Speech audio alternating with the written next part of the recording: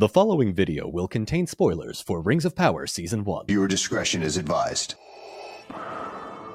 The Jedi Knights are all but destroyed, and yet your task is not complete, Inquisitor. The Emperor has foreseen a new threat rising against him. The Podwans Podcast.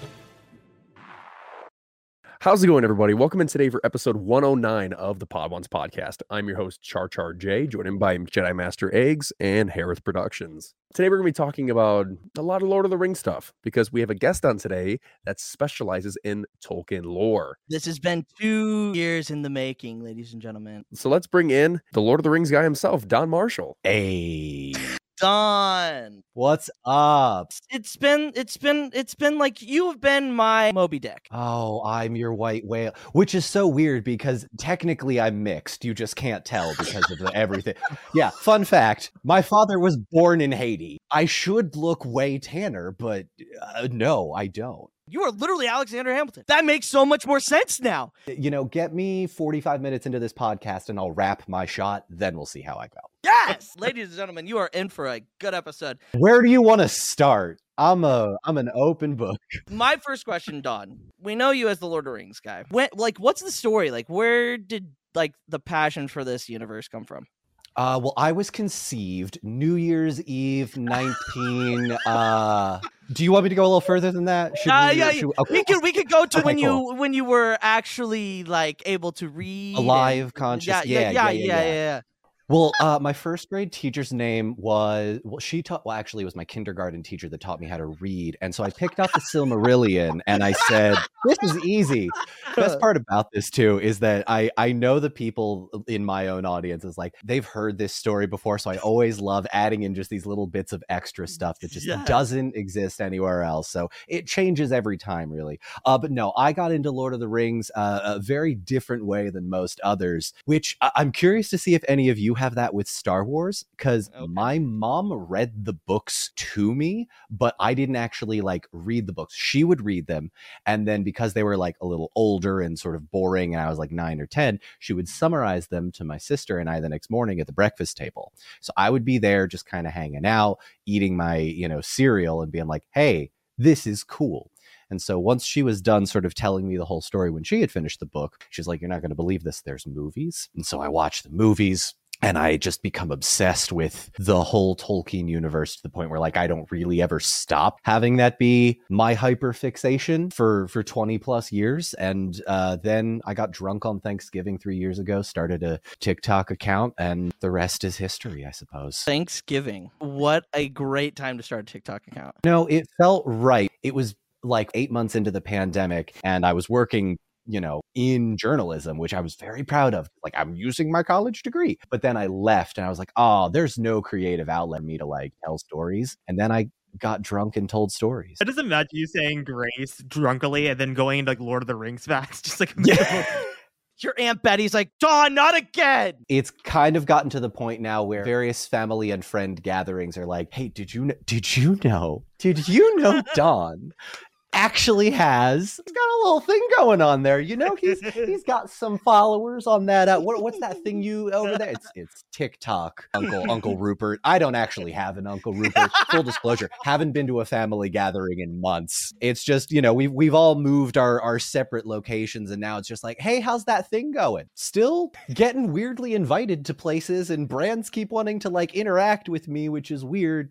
It's still weird. I don't know if I've made that clear across the entirety of my whole interaction with people, but I still suffer from that imposter syndrome of I don't deserve this. I'm just a dude. I'm just a dude. I'm just a guy. But it helps. It helps to hang out with cool people and make cool stuff like this. So no, yeah, absolutely. Thanks for coming on. I was gonna say we usually do this for Star Wars content creators, but since we're doing Lord of the Rings, I can also kind of spin it into Lord of the Rings, because you talked about obviously as a kid your parents read you Lord of the Rings, but what was your real moment that you knew that as a content creator that you were really deep into the Lord of the Rings community? Oh my god, I'm here, the I'm here moment. Because for us it was Star Wars Celebration or meeting everybody in person. What was the oh my god, I'm really in this fandom moment? Oh man, great question. I'll give you this. for free. It's a very embarrassing story. I have told it before, but I try not to make myself look as bad as I do. So as I've mentioned before, I work with some brands, and I don't necessarily know if it was a fandom moment because it was a little bit more like corporate brand dealy thing. So Amazon had me out for an event in May of last year for the Rings of Power. And that was a cool moment. I don't want to discourage it. Like, we were in London, we were, able to see a couple of minutes. We saw the trailer, we saw some footage. It was really great stuff. But the thing that made me sort of feel in the moment was after all of that had happened, we went out to a bar across the street and there were like 20 of us. And I'm looking around and I'm seeing Do Betta. There's Silmer Emily. There's Annex Wilson. And then we were fortunate enough, one of our friends, Maisie Williams, Maisie, Matilda. I was about to say, I was like, Arya. Yeah, no. Oh God, I wish. Arya showed up and goes, "You want to play a game of faces?" So Sophie Turner and her walk in, and it's like, no, I'm kidding. But no, my dear friend Maisie Matilda, who, if she ever listens to this podcast, is gonna never let me hear the end of it. She's a 4-edge painter. She does, nerdy 4-edge book paintings, and I had known her for years, but I had never met her in person.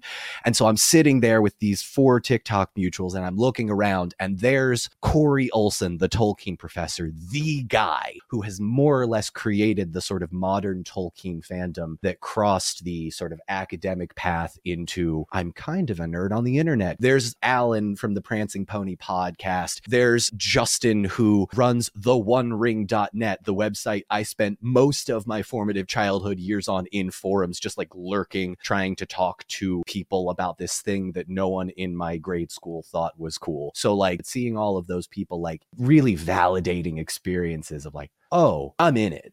And now I'm going to let my other 2 co-hosts bombard you with Lord of the Rings questions. But before that, I have one more question. What is the most obscure Lord of the Rings fact that you have been told? Oh, that I have been told.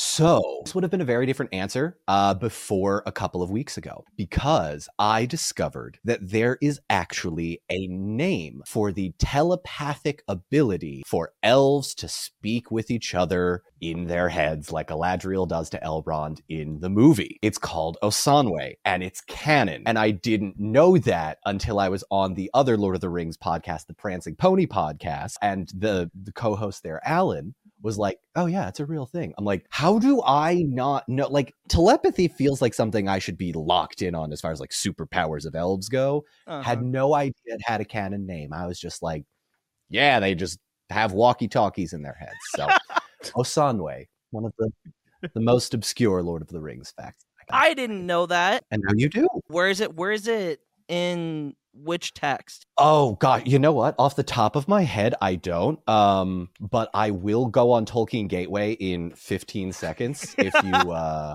currently found in the Lord of the Rings words, phrases, and passages in various tongues, and the Nature of Middle Earth Part 2, Body, Mind, and Spirit. So okay, that feels very, very where it should be. Yes. That second one.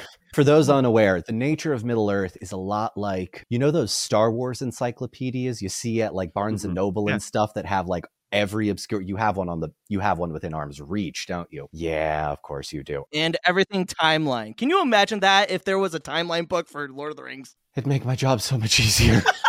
Oh my God, it would make my job. And don't get me wrong, there are some. They're just not everything. There's like 500-year time skips in a single paragraph in some parts of the Silmarillion. So like, I don't have time for that. Oh yeah. All right, here we go. Start asking your questions, boys. Let's go. I just love how we covered the whole spectrum here. We got like the super expert with Don, and then we got like the kind of expert with Luke, and the intermediate, and then me being the casual over here. And I don't know if I'm speaking out of turn here, Don, but I feel like the casual ones are the ones that are the most exciting to like for them to like dive into and ask questions. I would agree. And actually, this counts as your third question, so the other 2 get 2 more. But yes, because that is almost exclusively how I craft my content. content, because for so long, all of the people that I knew that were in my circles, whether it was on the internet or friend groups, they had only seen the movies. And so I always make my videos from the perspective of someone that has, maybe seen the movies once or twice. And if not at all, I can just sort of craft it into like hey, if you like this part of Game of Thrones or this part of Shadow and Bone or whatever you want, it's like, yeah, let's lead the horse to water and be like, hey, by the way, there's more than 4 female characters if you read the Silmarillion, and they're all badasses. So again, easing people into it. Like Bale, one of our friends, has read it like last year, and I go, honestly, just go to Don's podcast and just listen to him read the Silmarillion. Believe it or not, Don, this is going to shock you. We think very similarly. You don't say. Just is so much easier to digest because there's a lot coming at you in that book. So. Oh, yeah. Yeah. Mm-hmm. Took me about, I want to say it's like 5 or 6 months to read the Silmarillion the first time. Yeah, there's a lot. Anyway, Char, did you have a question for me or something? Did we want to? Yeah, I do have a question for you. Yeah, go ahead. Go ahead. So, I was thinking, do you think the Lord of the Rings universe could work in the Star Wars universe and vice versa? Do you think the Star Wars universe could work in the Lord of the Rings universe? I think Lord of the Rings works in Star Wars. I don't think Star Wars works in Lord of the Rings. And the only reason why is, and this is part of something that I've been concocting in my head for many, many weeks now, probably months at this point, is you just have Middle Earth be a planet. Somewhere unknown regions, edge of the galaxy kind of stuff. Just have somebody crash land on big field with a big white city in the background. And you're like, oh, okay, well, we're doing this. So Lothal. Oh, yeah, pretty much. Minas Tirith being a Lothal insert. It looks kind of like it. It does. Yeah. It does. It's got that very similar. I can't imagine Dave Filoni isn't also a Lord of the Rings fan. Oh, he very much is. We think about the same things. Like, that's literally how I would have offered it, because I would have been like, Saruman and Sauron, if you want to put it in the Star Wars universe, they're the equivalent of Sith. Oh, for sure. Like, they are lost Sith. I wouldn't put it within the frame of the prequel, original, or the sequel trilogy. For sure. And the era that I would put it in is either the Old Republic or the High Republic, because very much like the aesthetic is medieval. Like, the lightsabers have cross guard. They're very much like knights and in the whole like. And we've which one? Where did you get that one? That's beautiful. The Galaxy's Edge. It's the exclusive Stellan Geos lightsaber. It's the most expensive lightsaber in Galaxy's Edge officially. Do you mind me asking how many hundreds of dollars? 400. I don't have it with me because it's like it comes in like this giant wooden crate, but like it collapses down. Like, did you just break that? No, it collapses like this, and it has like screws on them, and like you can put the blade in. Oh, that's cool. See what I mean? Okay, well, yeah, that definitely fits the aesthetic a little bit more. Goodness gracious. Like, that's the whole aesthetic of the High Republic. It's that type of... It's very much like first... It's just Gondor. Yeah, basically. That's just like Gondor First Age, just, high elven gobbledygook. And honestly, I've been thinking that you could fit it in any... I don't think it works in the Third Age as much. I think it would definitely work in the first or second, for sure. Because of all of the world building that happens within those 2 ages, especially the First Age. Ooh. Yeah.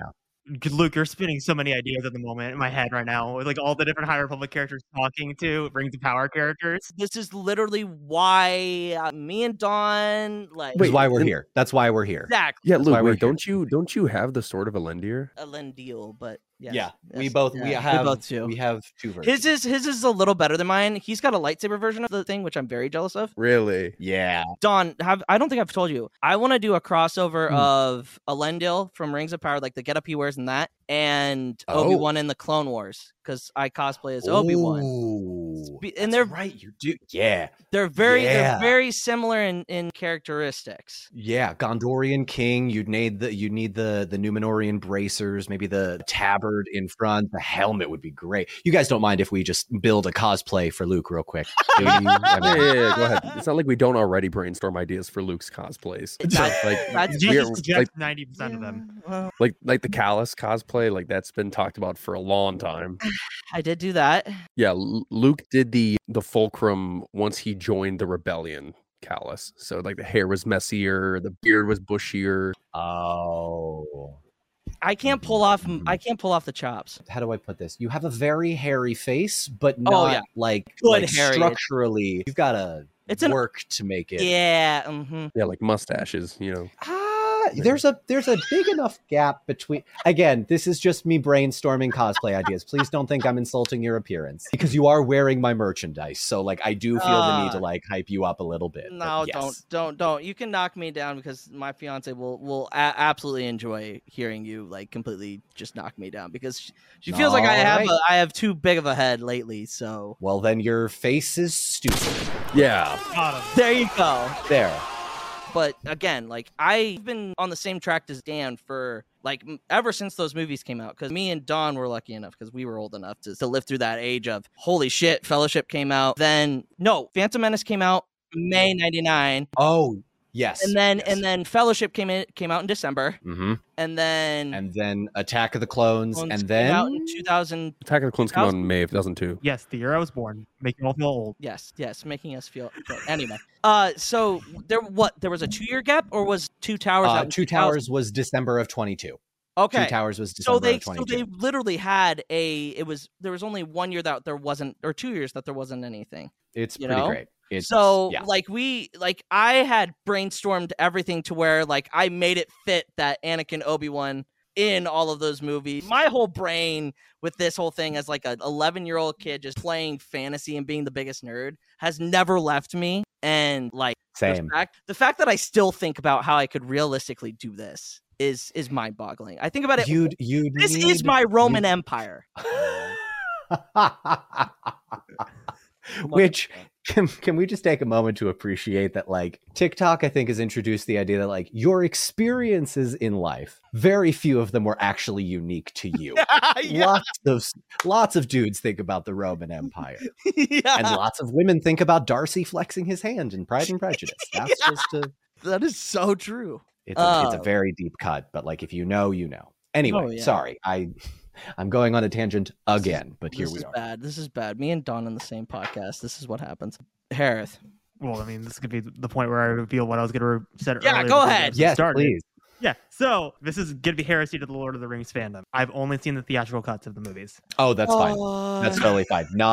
Here's my thing. And I actually had to do some soul searching, because I got tagged in a video about 200 times saying that if someone is watching The Lord of the Rings for the first time, don't show them the extended edition. And I was like, no, that's horrible, blasphemy. But the more I thought about it, from like a perspective of someone that doesn't like the movies, you've wasted less of their time. And if they do like the movies, you now have an excuse to watch them again with someone.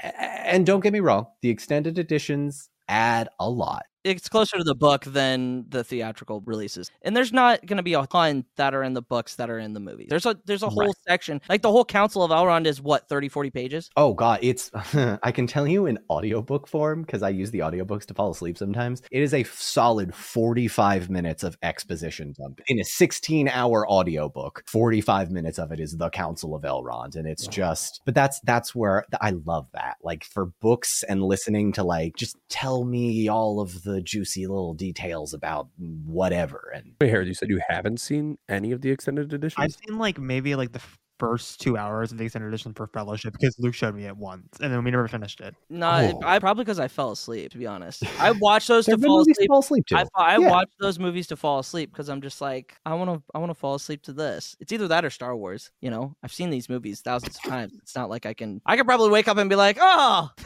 there's Galadriel losing her shit. Awesome. And then fall right back to sleep. Dom, what's your favorite Lord of the Rings movie? It varies. And like, I go Fellowship most times. Fellowship of the Ring were to end and there were no more after that, you could end Fellowship of the Ring and have it be a complete story. Two Towers does not have that. Return of the King has too much baggage and you don't get a lot of the backstory. So I think, as terms of like standing on its own, being a full complete story, world introduction, world building, characters, dialogue, action scenes, all that, it's Fellowship of the Ring. Caveat: the Helm's Deep battle scene is perhaps one of the best large-scale battles ever filmed in cinema, and the Return of the King has both of my favorite scenes in the trilogy. Okay, I agree, and especially with what PJ did with Helm's Deep, with that being less than it's not even a paragraph. So there's a little bit more than a paragraph. It is a lot of buildup because it all happens in one night.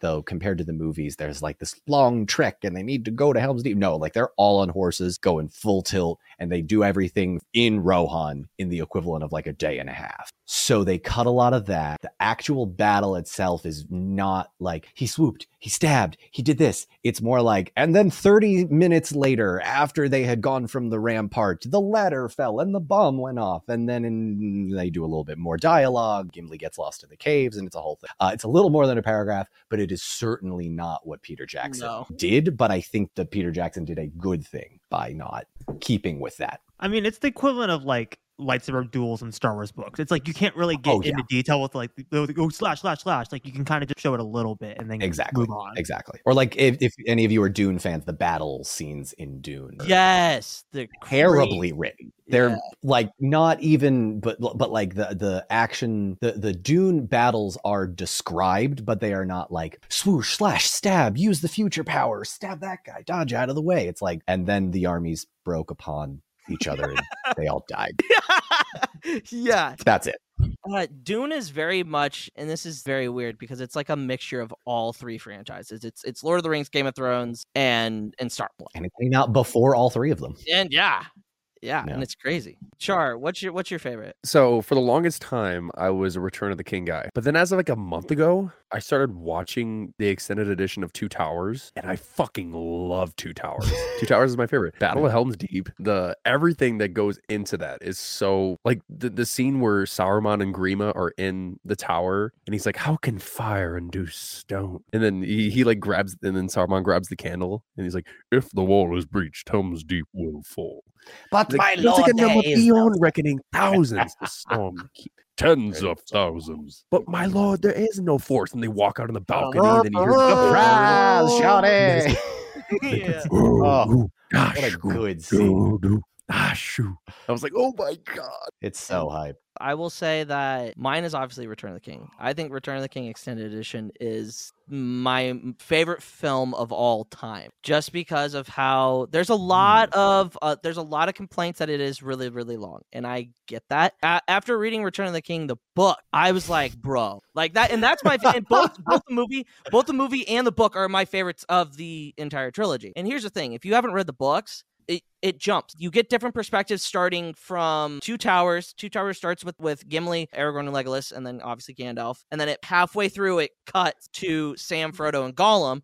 I've heard about this. Yeah, they go back in time. It's like the book split in two halves essentially. Yes. Yeah. Mm-hmm.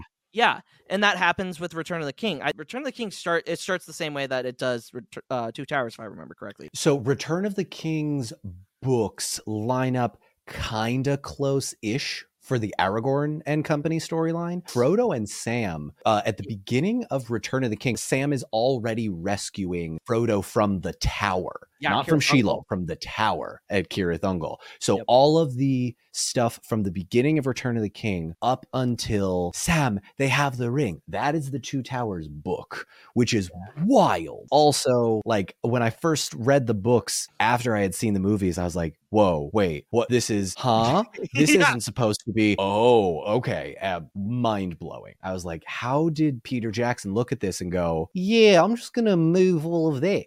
That was a terrible news. We're gonna put that in the third film. But that was one thing that I saw that Peter Jackson did, was that there were some lines said by different characters that he put onto other characters. Like there was, I think he said something about like there was lines that Elrond says in the books that just didn't fit with the movies, that he gave it to, forgetting who, but he mixed and matched a lot of different lines. 100%. Off the top of my head, I know Boromir has some. Treebeard get's a lot of Tom Bombadil's lines. Don't get me started on that guy. I still don't know who Tom Bombadil is. Tom Bombadil is weird because he's this character that doesn't actually do anything to move the plot forward except give the hobbits some nice shiny daggers that later get used to some great effect. Merry stabs the Witch King. They're used against some of the orcs, all that kind of stuff. But he's very silly. I want you to imagine the silliest goose of an old man who somehow got very rich and managed to pull a very hot 20-something who was okay with a May-December relationship. I then want you to imagine that this guy and this girl go off into the forest and form a commune, not with other people, but with all of the woodland creatures in the world. And then they both become Disney princesses. And the hobbits stumble upon said Disney princesses and then help the hobbits. And then they're never seen again. And when asked, why couldn't this magical entity of a Disney princess, jolly old man with a hat and boots, just take the ring? Because again, the ring doesn't work on him. He doesn't turn invisible. He can see Frodo when Frodo puts it on. They're like, why don't we just give it to this guy who might be God? Gandalf goes, no, we don't want to give it to this guy. He'd forget about it. Oh, well, what is he then? What manner of creature, what manner of person is this? Do you know what they explain about Tom Bombadil beyond that? Neither do I. What? They literally do not fucking touch on him until Gandalf, at the end of Return of the King, goes and visits him. That's literally all he is good for. He literally gives them the daggers. They're like, hey, it's almost as ridiculous as why people asked on why didn't they just take the Eagles to Mordor? Why not have Tom Bombadil join the Fellowship and give him the fucking ring? He's not getting corrupted. Makes zero sense at all. People are like, oh, but he's just so fun. But he doesn't make narrative sense to me. I get he did it for his kids, but my God, it is so frustrating. This is very similar to, I literally posted a video about this yesterday, my Christmas movie spectrum thing, where I don't know if either of you two are familiar, but it's the idea of, if you remove Christmas from the story, does it impact the plot? And if it does, then it's closer to a Christmas movie than normal. If it doesn't, then it's not a Christmas movie. I would posit the same thing applies to like a Tom Bombadil-esque type character. If you have a character, and if you remove that character, nothing changes, then you don't really need that character. Tom Bombadil is that character. Doesn't do anything. So just, he's there for the vibes. Okay, yeah, I was thinking because because a lot of people ask about Tom Bombadil, and no one knows. He just doesn't fit in the movies. He doesn't. Oh no, he doesn't. That's a lot of filler, I guess. It is. It 100% is. It's filler, and it's like it doesn't even do it justice. But he literally stumbles upon them, and it's like the equivalent of a crackhead coming up to you and just randomly talking to you. No, it's not. Don't tell me that it's not. It's the equivalent of an old wizened man with magical powers. Okay, coming up but to you. let's make it for real life. If a guy comes up to you and says "Adam badim badum badum," what are you gonna do? You're gonna look at him and say, "What the fuck? What? Can you make sense?" Literally, that's literally the whole thing to it, though, Don. So, are you gonna tell me that I'm wrong? No. She came down in a bubble, Doug. Doug. All right. So for those that maybe don't know who Tom Bombadil is, the exact words are, hey, doll, merry doll, ring a dong dillo, which is the little jaunty song he said. I'm just watching Harriet's facial expression as I try and make sense of this. It's someone who doesn't really have as deep a knowledge as I do. I try and not think about it too much because I get it like Luke. Look, it's like your obscure Lord of the Rings fact, except you're looking at the person you're telling the facts to. Oh, that's a good point. It is kind of nice to have this sort of feedback, actually. Maybe I should start filming in front of people. Do you guys mind if I film a video right now? Hi, welcome to Obscure Lord of the Rings Facts. Why are there 3 other white men in this podcast with me? It has to do with Lord of the Rings, I promise. Let me explain. It doesn't. We've fully lost the plot. I don't even remember what we're talking about. Hey, Don, I have a question for you. Do you wear wigs? No, I do not. Have you worn wigs? No, I have not. Will you wear wigs? Oh, God.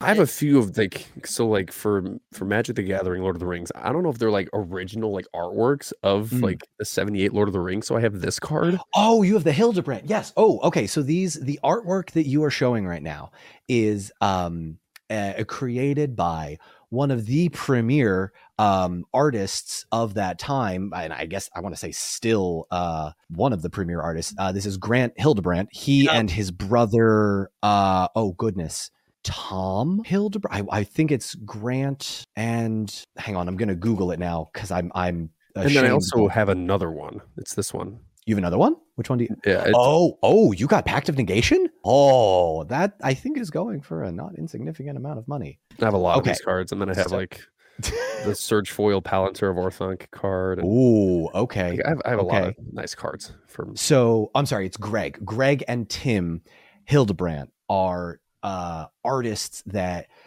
did some of the really early Lord of the Rings Lord of the Rings stuff. They also did a bunch of the Star Wars stuff. They did the bunch of the trading cards stuff, I think.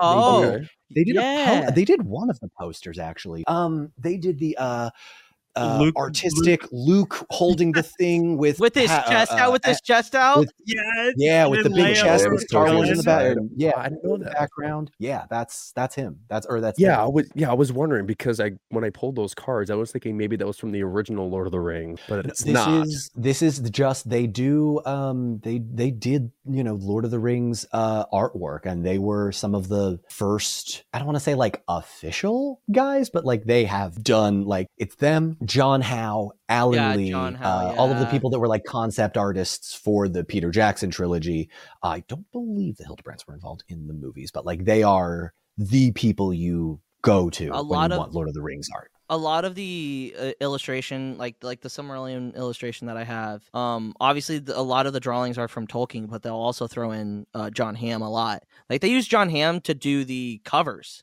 John Howe. John Hamm is the actor that plays Don Draper. That's right. Boy, we want to go Don Draper on this one. Oh, Jesus. No. I mean, I can put on the Riz if you need me to. No, I'm kidding. Or if you've seen Community. Yes. Man, what are you doing? Don Draper from Mad Men. Oh, yeah, that's right. Anyway, sorry, I only speak in weird internet references and TikToks. Anyway, John Howe, prolific artist. For the Lord of the Rings trilogy, as well as the Hildebrandts. Yeah, it's crazy, but crap. No, I can't think. You forgot what you were going to say because we were talking about something else, and then you lost your train of thought. No, I love this. I love this. Char, do you have any other questions? Well, to fill you in, I have 4 Magic Lord of the Rings decks, just Lord of the Rings. So I have my Sauron deck. Then I have my Eowyn, and then I just built this yesterday, my Saruman deck, and then I have my Samwise Frodo partner deck. Oh, that's a good one. I pulled a sick ass Radagast card the other day. Is it the full artwork one from just like the Saruman one? Mm-hmm. Yeah. Love. Yeah, I have a few of them that are like that. I have the Spiteful Banditry card, and then I have the Hugh Entwood card. They're gorgeous. The artwork for this Magic the Gathering set is, and I've said this, being paid for it and not being paid for it, gorgeous. Just like some of the best Lord of the Rings stuff that we've gotten in many. Yeah, I love playing him. I play with my buddy who he got me into it, and I was like, wait, and because it was Lord of the Rings, and Lord of the Rings was a neat way to get me immersed into it. Yeah, and that's what I love about it. It's like, you like it, and they're not they're useful. They're very useful. Yeah. Oh my God, they're good cards that you can throw in other decks. I will say it's very cool that you have 4. I do apologize because I feel the need to one up you because I have 7 commanders and 15 dual colored decks. So when I tell you I went all out on this for months, I literally discovered every niche thing in all of this, and it's such a good set. Yeah, I love it because I got into it a month ago and I already have 4 decks. Wow. Oh my God. Okay. So 4 commander decks in a month. Good for you then. Yeah, because I was like, I really want to get into this because the Frodo Sam one and then the Saruman one was the ones that I just built. The Eowyn and Sauron. Wait, you built the Frodo Sam one? I made it from the cards that I already had pre-existing. Oh, do you know about the pre-existing 100 card commander deck that has Frodo and Sam as their commander? No. Oh, you should Google that. The Sam, and then I have the partner with Frodo Adventurers. That's what I have in here. Okay, cool. And then with that, I have the really nice Surge Foil Fangorn Forest card, and then I want to get the really cool Last March of the Ents card. That's what I want. Because Last March of the Ents is broken. I have it. It's so good. Then I have the Party Tree card. And then I have so many. Char. All right. Well, next time we're on, let's do a Magic the Gathering playthrough sort of deal. We can do a 4-person. Do you both play as well, or is this a no? This is a Char thing. This is a Char thing, and I am totally for it because not to also put Don up on a pedestal. He did play Magic the Gathering with Merry and Pippin, Dominic Monaghan and Billy Boyd Yeah. with Nerd of the Rings. Cool. Yeah. That's a cool Yeah. flex. So it's on Wait, both Yeah, like their in channels. person or was No, it on over Onion? It was over Zoom, unfortunately, but yeah, Zoom. Yeah. Okay, yeah, I was thinking like, was it on the Friendship Onion or? Oh God, no, I wish. So they're actually taking a break from the Friendship Onion now, but I was fortunate enough to be able to just pitch this idea that I said, hey, look, we're mutuals on Instagram. We follow each other. If it's a business opportunity, we might be able to make something happen. And I messaged Billy and I was like, I know this is a long shot, but we're doing this thing. This is Matt from Nerd of the Rings and I, who, by the way, was also in that tavern in London all those months ago. And Matt's awesome. Matt's amazing. Just hit 1 million subscribers on YouTube and well deserved. That man works so hard. Yeah. But I was sitting down and I was like, hey, Matt, I have a really dumb idea. What if I just pitch them this? And nobody told me no. And I'm sort of just like sitting there waiting. It's like, all right, we're going to start. Don, are you ready to host this thing? I'm like, I can't believe I did this. I didn't do this. This isn't real. And I like fully dissociated. And like, you can see me like the first 5 or 6 seconds of the video just be like, okay. My face just kind of lost all. Don, you like literally just finding your page. Like the day that I found your page, I was like, dude, this man gets at me. He gets me. He doesn't know me, but he gets me. And now I'm on your podcast. Looks like parasocial relationship built. Hey, no joke though. There's a certain line that I think TikTok has kind of blurred in that, like, if people are content creators or like get inspired to make content but have previously been following people, but they turn out to be like not weird people, there's definitely a blurring of the lines between like, oh my God, I'm obsessed with this person, and like, oh, this is a totally normal person that is a cool dude that can hang out and just kind of do whatever. And I'm fortunate enough that most of my mutuals are people that I followed. It's like, wow, you're really talented, please follow me. And they did. And now here I am, just friends with a bunch of really rad people. Yeah, well, other than the fact that I haven't finished Rings of Power. I've seen Rings of Power, but I haven't finished it. That's fine. Because what Luke, you and I watched the first 2 episodes, then I stopped watching it. Like, what am I to expect from? Because I got to episode 2. Yeah. It's fine. I mean, I enjoyed it for what it was, but I think a lot of people, it almost has that sort of sequel Star Wars trilogy effect in that you've had so long to think about so many things, and you know that if you were in charge, you would just do a great job. And it wasn't what a lot of people, I think, expected it to be, especially compared to the Peter Jackson trilogy. But I just kind of was like, it's fine. It's a good show. There are some really great moments. I think episode 6 is the standout episode in terms of like action sequences, character development. There's some really great moments of dialogue throughout the series. It has its, things that I would definitely improve, but actually, I can say this legally. I gave feedback after the season ended and after every episode to folks slightly higher up. Myself and a few others were like, we could probably do some improvement for this part and that part, and maybe just don't worry about that part. So question, Don, is it a specific part of lore that was kind of skewed between a certain big fiery thing and a that certain plot point? Is that something that was talked about, or am I not allowed to say? So that part particularly wasn't discussed. I will say though, they are setting up that for like a long game, and I actually think that is a good way to do it. Because you have I'm gonna spoil a little bit of it, but it's not like, there's a reason the Balrog is in Moria, and it's not a good reason, and a lot of things are going to happen because that Balrog is there, if you sort of follow my meaning. Yes. But I think planting the seed early was good. The one thing I will say this is a theory, and it's a stupid theory, but it ties into sort of what, you haven't finished it yet. Never mind. Cut this part. No, you can go ahead. Okay, here's what I will say. Because I'm interested. No you have spoilers. me at the oh, come on. You have me on the edge of my fucking seat here. No spoilers. I will say the following sentence for season 2 of Rings of Power. I have a theory that if it's a new character that we did not meet in season 1, I'm just going to assume it's Sauron. And that goes for anybody. Wait, whoa. Hey, hold on. Hold on. Here we go. We're getting into it. Here we go. Okay. Wait. I had to change my whole goddamn name on all social medias because that son of a bitch was supposed to be the person that is supposed to be. Oh, so you're telling me iconic. that's not the case? I'm saying that is the case. I'm saying it might also be the case hold on. that Are you talking about his fairer form? I'm talking about multiple forms. Oh, okay. That makes sense. All right, okay. Because I'm back on board. Back on board. Okay. I was a little upset because Are we gonna see his elven form, like the one from Shadow of Mordor? Or I will say this about the whole thing: like, it was like I should have seen it from the very beginning that person was that. Are you talking about Hallbrand? Yes.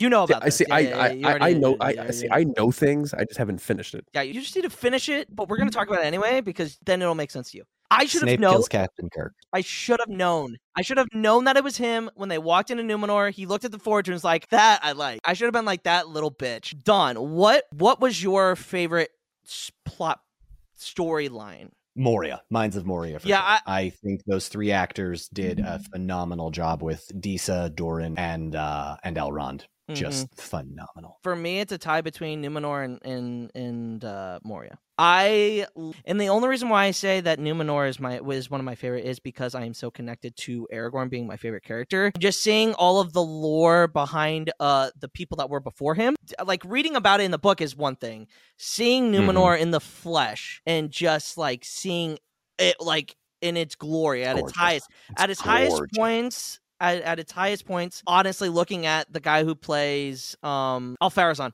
We are a hate Farazon podcast, by the way. I don't care about anybody else's opinion.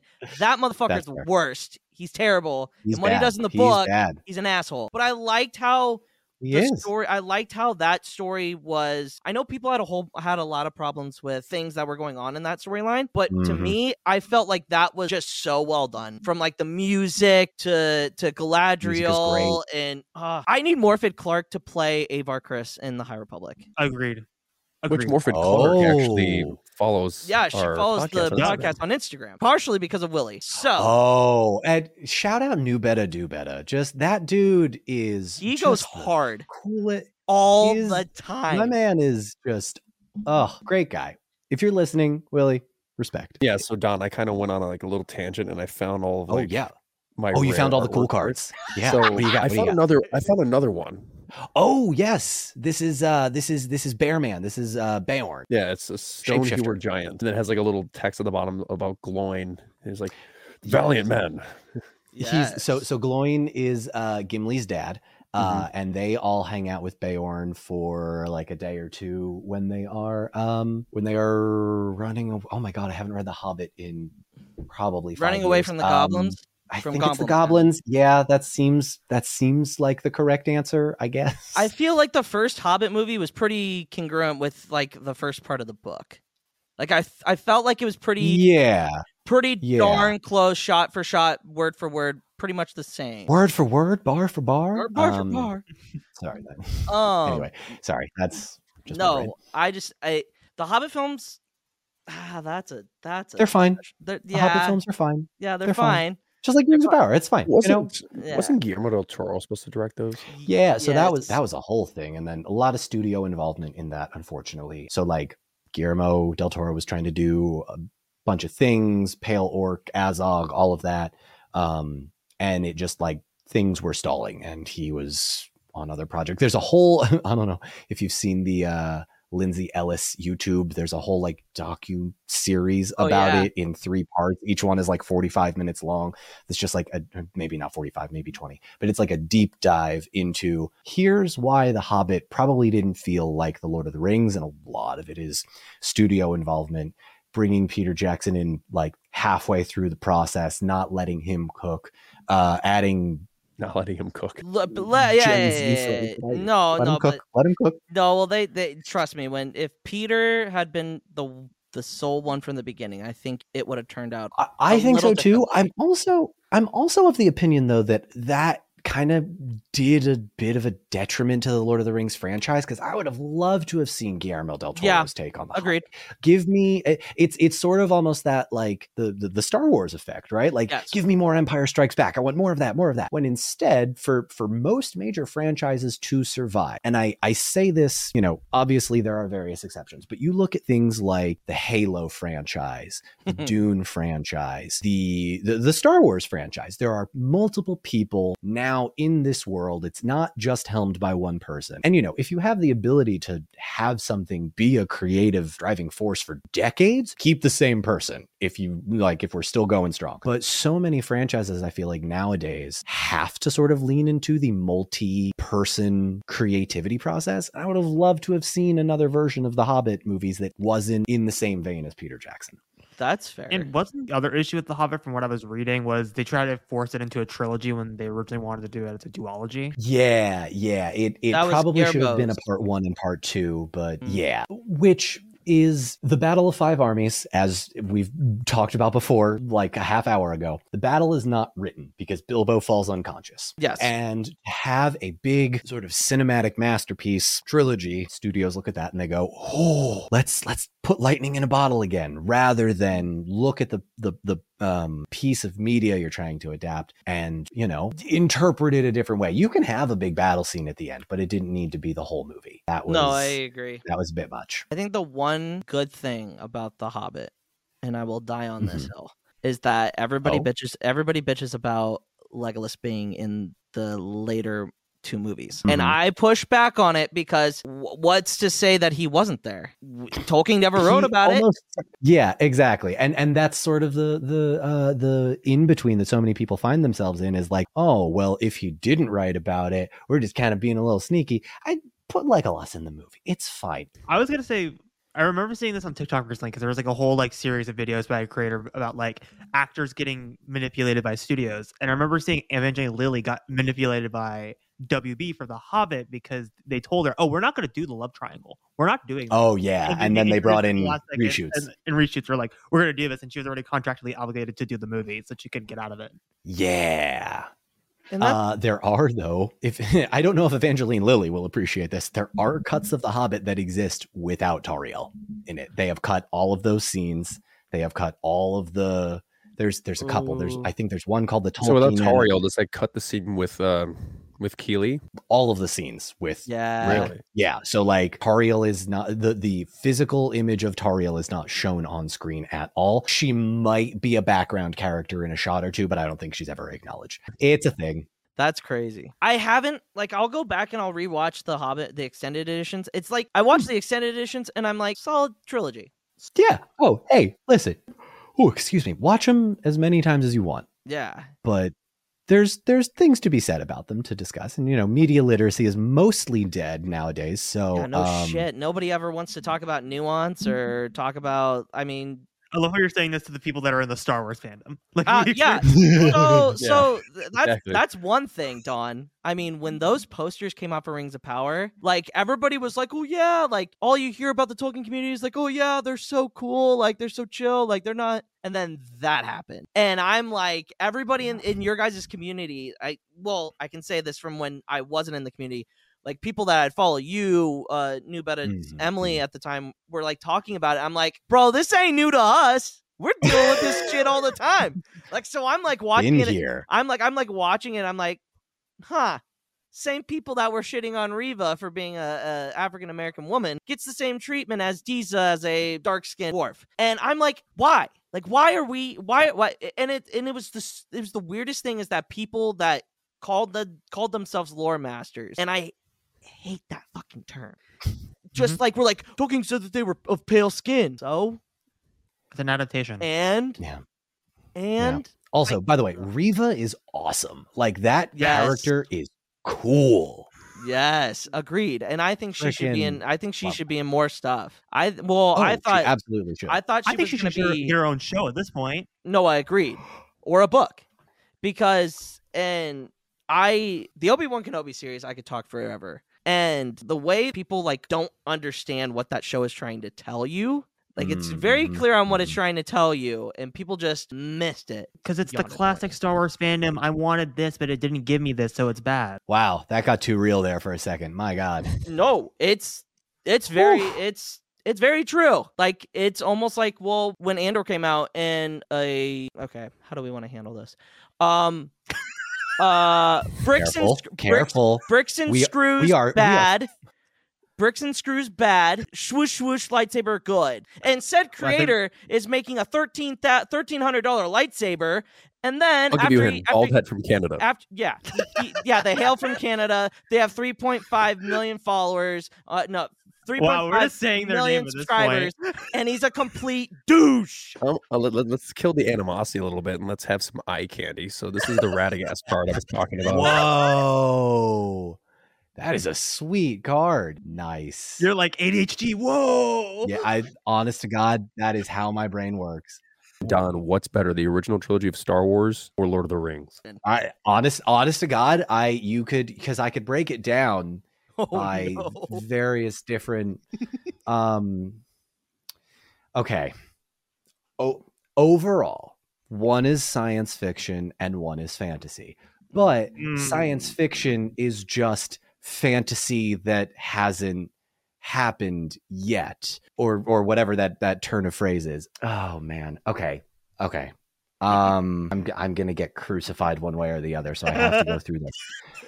A big part of me was going to go Lord of the Rings. However, there is a certain agelessness that exists in the Star Wars universe, in that there is something for everyone. In terms of like capitalism, Star Wars wins because Ewoks are very silly and they were made children, and Star Wars is made for children. The Lord of the Rings was made for neurodivergent people like me, and also everyone else can enjoy it too, but I'm gonna get the most out of it, I think. So in terms of like broad appeal, I think I go Star Wars. In terms of like, well, okay, hang on. This is the rest of this podcast is just going to be me thinking about, oh God, because like in terms of action scenes, I think like from a franchise perspective, Star Wars is a little lacking in its epicness. You've got a couple of lightsaber fights and they're very cool, but like show me the Band of Brothers version of Star Wars. Show me the genre swapping horror movie part of that. And oh man, am I switching back to Lord of the Rings? No, have I talked myself out of the? You know what? Let me sit on this because I'm gonna think about this way longer than I should. I'm sure we all have a couple of questions. You've accidentally stumbled. Because this is my thought process of it. God, please. I need because I'm thinking like I was just comparing them like face value, like Fellowship versus New Hope, Two Towers versus Empire, Return of the Jedi versus Return of the King, very similar titles. So for Fellowship versus A New Hope, I have Fellowship winning. Okay. For Empire and Two Towers, Empire is like the greatest thing that ever happened to me. I would agree. Return of the King and Return of the Jedi. You see, I have Return of the King. Yeah, but at the same time, I was thinking like the impact on culture Star Wars had, like even till this day. Yeah. Like I was just thinking, like which franchise has had more cultural impact? Oh, I know that like with obviously they both have won Oscars, but like the way that A New Hope, like Return of the King, Return of the King won Oscars. Yeah, but like A New Hope won Best Picture in 1977. Because like New Hope won 6 Oscars, and then Empire won 2. Yeah. Lord of the Rings, on the other hand, won like fucking 30. 17 overall throughout the trilogy, and I think 11 for Return of the King.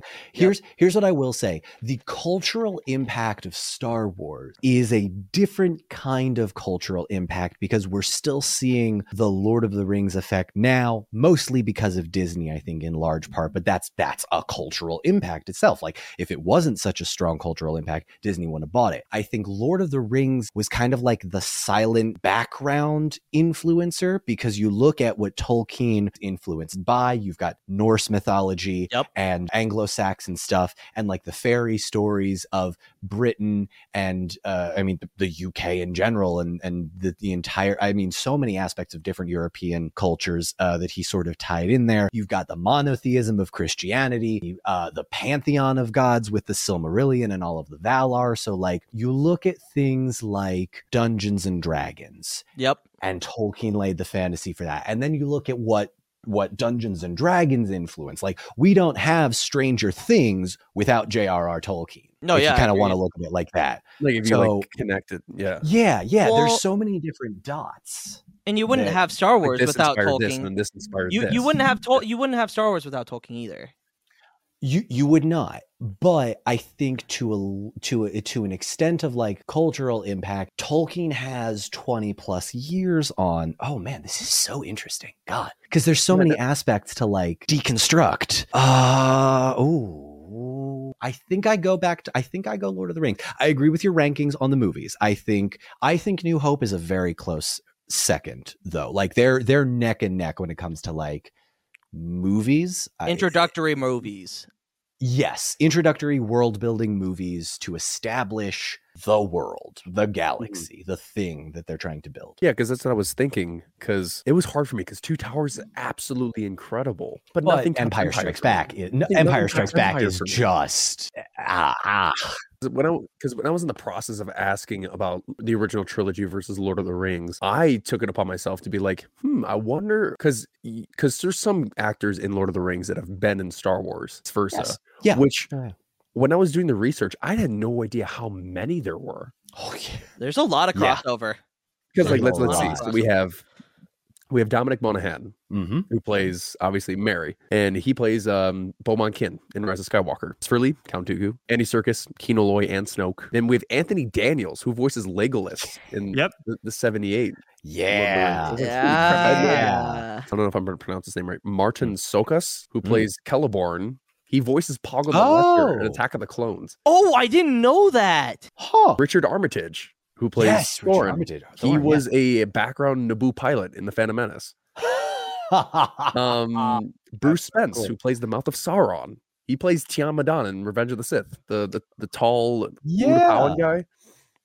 What? Holy something with shit! teeth I in didn't those even two. know this. And Yeah, Elijah seriously. Wood. I don't know if you've seen Resistance, Don, but he plays a character in Resistance named Oh. Jace Rucklin. Oh, you know what? I have not seen Resistance, but I Yes. did hear mutterings. I think I saw like the announcement that he had been cast in it or was like in talks to do it. This was years ago though, but Yeah. wow, that's way more than I realized. Goodness. Yeah, I thought there was maybe like 3 or 4, but that was like, what the hell? There's like 10 Yeah. of them. There's like 5 actors out there that just exist in perpetuity in all of these fandoms that just pop up every now and then. No, it's great. Yeah, the one that surprised me was Anthony Daniels. I was like, Yeah. since when? Now, Yeah.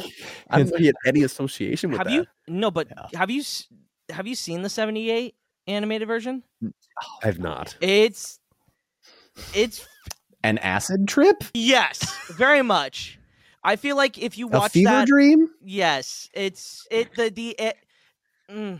just so good, but it's so bad it makes it good. You know what I mean? Like, do I have to do a drinking game while watching this? Like, what are we doing here? Probably could. help if I'm being honest. Yes, It would it's probably help a lot. and it only covers Fellowship. So it's called Lord of the Rings, but it only covers Fellowship. It's a long Bakshi was there's a whole thing. I can go into it if you want, but like honestly, actually, you know what? I'll do that the next time I'm on. Watch this fever dream of an adaptation. There's also an animated of The Hobbit. Just the Hobbit one it's is a whole not thing. bad. Have you seen though the Soviet era staged play televised production of The Lord of the Rings, The Fellowship of the Ring?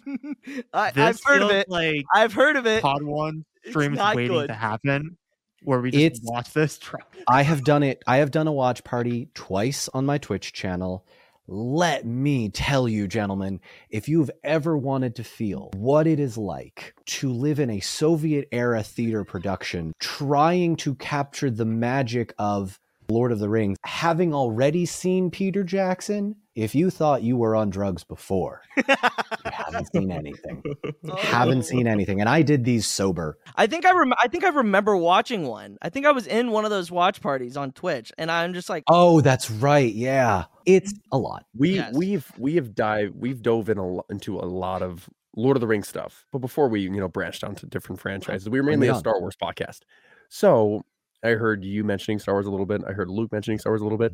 I want to have you rank all the Star Wars. Oh my God. This is where we go, and that's it for the It's episode. just the films, oh the shows, God.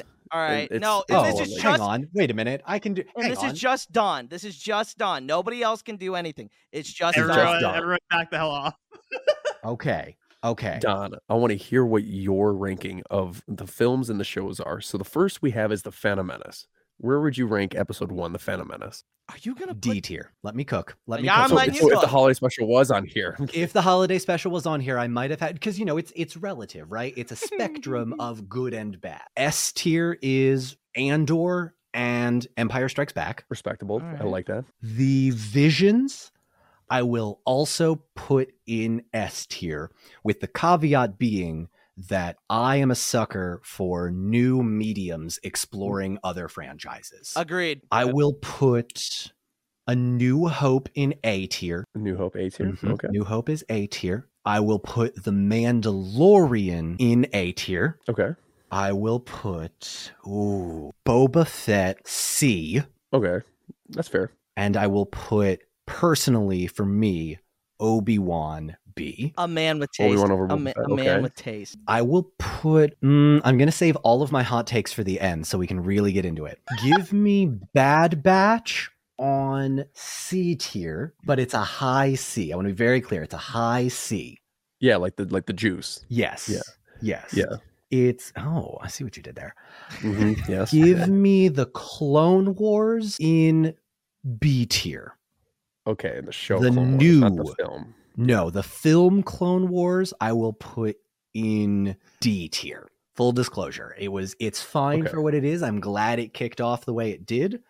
Not Hold up. my- We're missing Rebels. The best one. Oh, we are missing Rebels in this. Fake Can list. we add it, or do we need to? Well, we need to add it. We'll use Resistance as Rebels. Okay, fair, Oh, that. fair. Yeah. All right. So where are we? Resistance will be so. Where are we putting Rebels? We'll treat it like a copy in Magic. We'll use that. Okay, cool. I will put Rebels in C tier. Okay. Wow, the prequels and the sequels are all still on the board. This is Yeah. interesting. Prequels, give me Revenge of the Sith C, Attack of the Clones F, Return of the Jedi B. Okay. That's Okay. not too bad. Okay. That's not too much of a stretch for me, honestly. Okay. Give me Ahsoka B. Ahsoka B. Okay. What is the Jedi one on the right? Tales of the Jedi. That is Tales of the Jedi. Have you not seen that Tales one? of the Jedi. I have not actually. Give me The Rise of Skywalker B tier. B tier. Taste. Tier? Ooh. Interesting. Okay, now you ready for this? Because I'm gonna probably throw you with these last three. Do do do do. All right. do, Well, do. Give me let's see. The Force Awakens A tier. Hell yeah! Let's go, Don. Give me The Last Jedi as C tier, B. So on the same as Revenge of the Sith. Okay. and please put Solo in S tier. Whoa. Said what I said. Oh! I said what I said. Oh. I said what I said. Really? Solo is a Damn. great movie, and you all are just really, really mean. That could have been a really awesome trilogy. I agree. That could have been one of the most fun ways to bring back live action Darth Maul and have some cool lightsaber battles to flesh out a story nobody actually needed to care about, but that we got invested in because it was fun. And you killed the fun. Wow. Oh my god. So There's my hot take. There's my hot take. Solo should be S tier. So Solo at S tier. That is interesting. Also, we're missing Yeah. Rogue One as well. Oh yeah. Oh, Rogue that's One. S tier as well. That's S tier as well. Yeah, that's fair. We'll treat Tales of the Jedi as Rogue One. Yeah. Okay. Okay. Fair. So this is Rogue One. So when we Yep. And, make the graphic that we're um, gonna put out on all of our social medias and tag Dawn at, Publish I will- it. Publish I will it. You don't I'll scare just me. recreate it. I'll just have to You don't recreate scare me. from scratch. because we're going to, and it's gonna be great. And I love it. Luke, I have been brigaded so Oh, much that's by trolls right. to the point where my That's account right. was deleted for That's- 4 hours. That's right. I forgot about I can that. handle this. Yes, you can. I can handle Yeah. this. Yes, Bring you it can. on. The Yes, Star you Wars can. community doesn't scare me. You've been through Rings It of does, Power but, like, posters. I can handle this. So for this list, Yeah, so okay, the yes, ones please. that I Let's- like yeah. agree on. Andor, I agree Agreed. with. It should be Mhm. S tier. Mm-hmm. Empire Strikes Back, no brainer. S Mhm. tier. Visions, that's interesting because Visions is not canon, No, So, but like, I kinda to like me, it is a question of if someone were giving me options to watch a Star Wars thing with them that they had never seen before, okay. I will go with one of those 5 as not necessarily an introductory, but that feels like the most fun to watch. Okay. Solo, that is interesting. I love fun movie. I love that because I personally It's fun. don't and we've heard Go this ahead. No, story- go ahead. We've Go heard this ahead. story before. Me and my cousin went into that movie. We had eaten an edible. I started out with them getting to Chewbacca, passing the fuck out, not seeing half of the movie, waking up to them doing the Kessel Run, and I enjoyed the fuck out of it. Okay? That's all I'm going to say to that. I literally woke up and they Tales of were the in Jedi? lightsaber. Well, Like, not it was Jedi. wild. That's Rogue One. It Rogue was. One. Rogue One. Rogue One. Mhm. I would, me personally, wouldn't put it S tier. Mhm. I'm for me, I put it B tier. But Rogue One for you, I mean, that's For I feel like a lot of me, people. it's- Rogue One, like it's really like you love it or you kind of like it. And- Yeah, it can be There's very no one that polarizing. really hates Rogue One. It was very no one that brave hates for it. what it did in that, oh, this is within the universe we're trying to do it, but it wasn't so far away that, we're, oh my God, High Republic. Like, no, I like that. Spoilers for Rogue One if you haven't seen it on your 108 episodes so far. Rogue One, I like that everybody died. I think Star Agreed. Wars is so much we have to keep them alive. We have to sell action figures. We can't kill anyone. I'm glad that they had the chutzpah to. It's the you're not in the original trilogy effect. Yeah. And I appreciate it for what it is. Yeah. No, I agree with all of your takes, to be honest. I think yours Thank you. Thank you. ours are very similar. I would put Obi-Wan in S tier because that's just how I am. But I putting think it Obi-Wan was but putting it above ahead. Boba Fett Putting it what? putting it above Boba Fett solidifies my argument against Char, because Char thinks Shut that up, Luke. Boba Fett Shut up. is an S Shut up. tier. It's not. If I may, Luke and I have beef between Obi-Wan and Boba Fett. Okay. Obi-Wan's Here's what I will say. Obi-Wan is a more narratively driven story, and Boba Fett has an episode of The Mandalorian in it. So it was a little bit more narrative. Maybe two episodes. Maybe 2. Who even knows? It's it's arguably mixed. 2. It's a little bit mixed, just like me. There's a little bit more of the there's a little bit more narrative cohesion, which is typically why I rank. I'm a sucker for a good story. That being said, I enjoyed Book of Boba Fett. I think you can do a lot with that character. I think people have been waiting for him to have his moment. Mhm. And the fact that he wasn't like, I'm going to go destroy everything, and instead becomes a hermit for a while, disappointed a lot of people, but that's Star Wars these days, isn't it? What Star Wars expectations not being what people wanted? No, Oh God! how's that? Don't get me started on that. Don't get me started on that. It's almost like we- The Last Jedi. It's right there, and it fits exactly in that category. Anyway, Yeah. But anyway. so those are my hot takes for the day. I That love is- it. I New Hope love it. good. I love it. Mandalorian, I agree. I love that. Force Awakens, that's Harris thing. That's not really my thing. I'm yeah. Obi-Wan, all right. Clone Wars, okay. All right, Char. We don't have time to go through the whole goddamn list. Clone Wars is such a mixed bag for me, though, just because there are so many great arcs, Moments, and yeah. there are also a decent amount of not great arcs. No, that agreed. just Agreed. So kinda I gotta- want to, like, before we close out, Yeah, eventually, I please. want to, the elephant in the room, Revenge of the Sith, that's C tier. All I right, mean, honestly, like, it's not my favorite, but like, it's I think Luke is owed an explanation. I mean, I not everybody loves it. It has its flaws. It should have been a 3-hour movie. That's what would have made it an A tier, S tier movie. No, I'm not even kidding.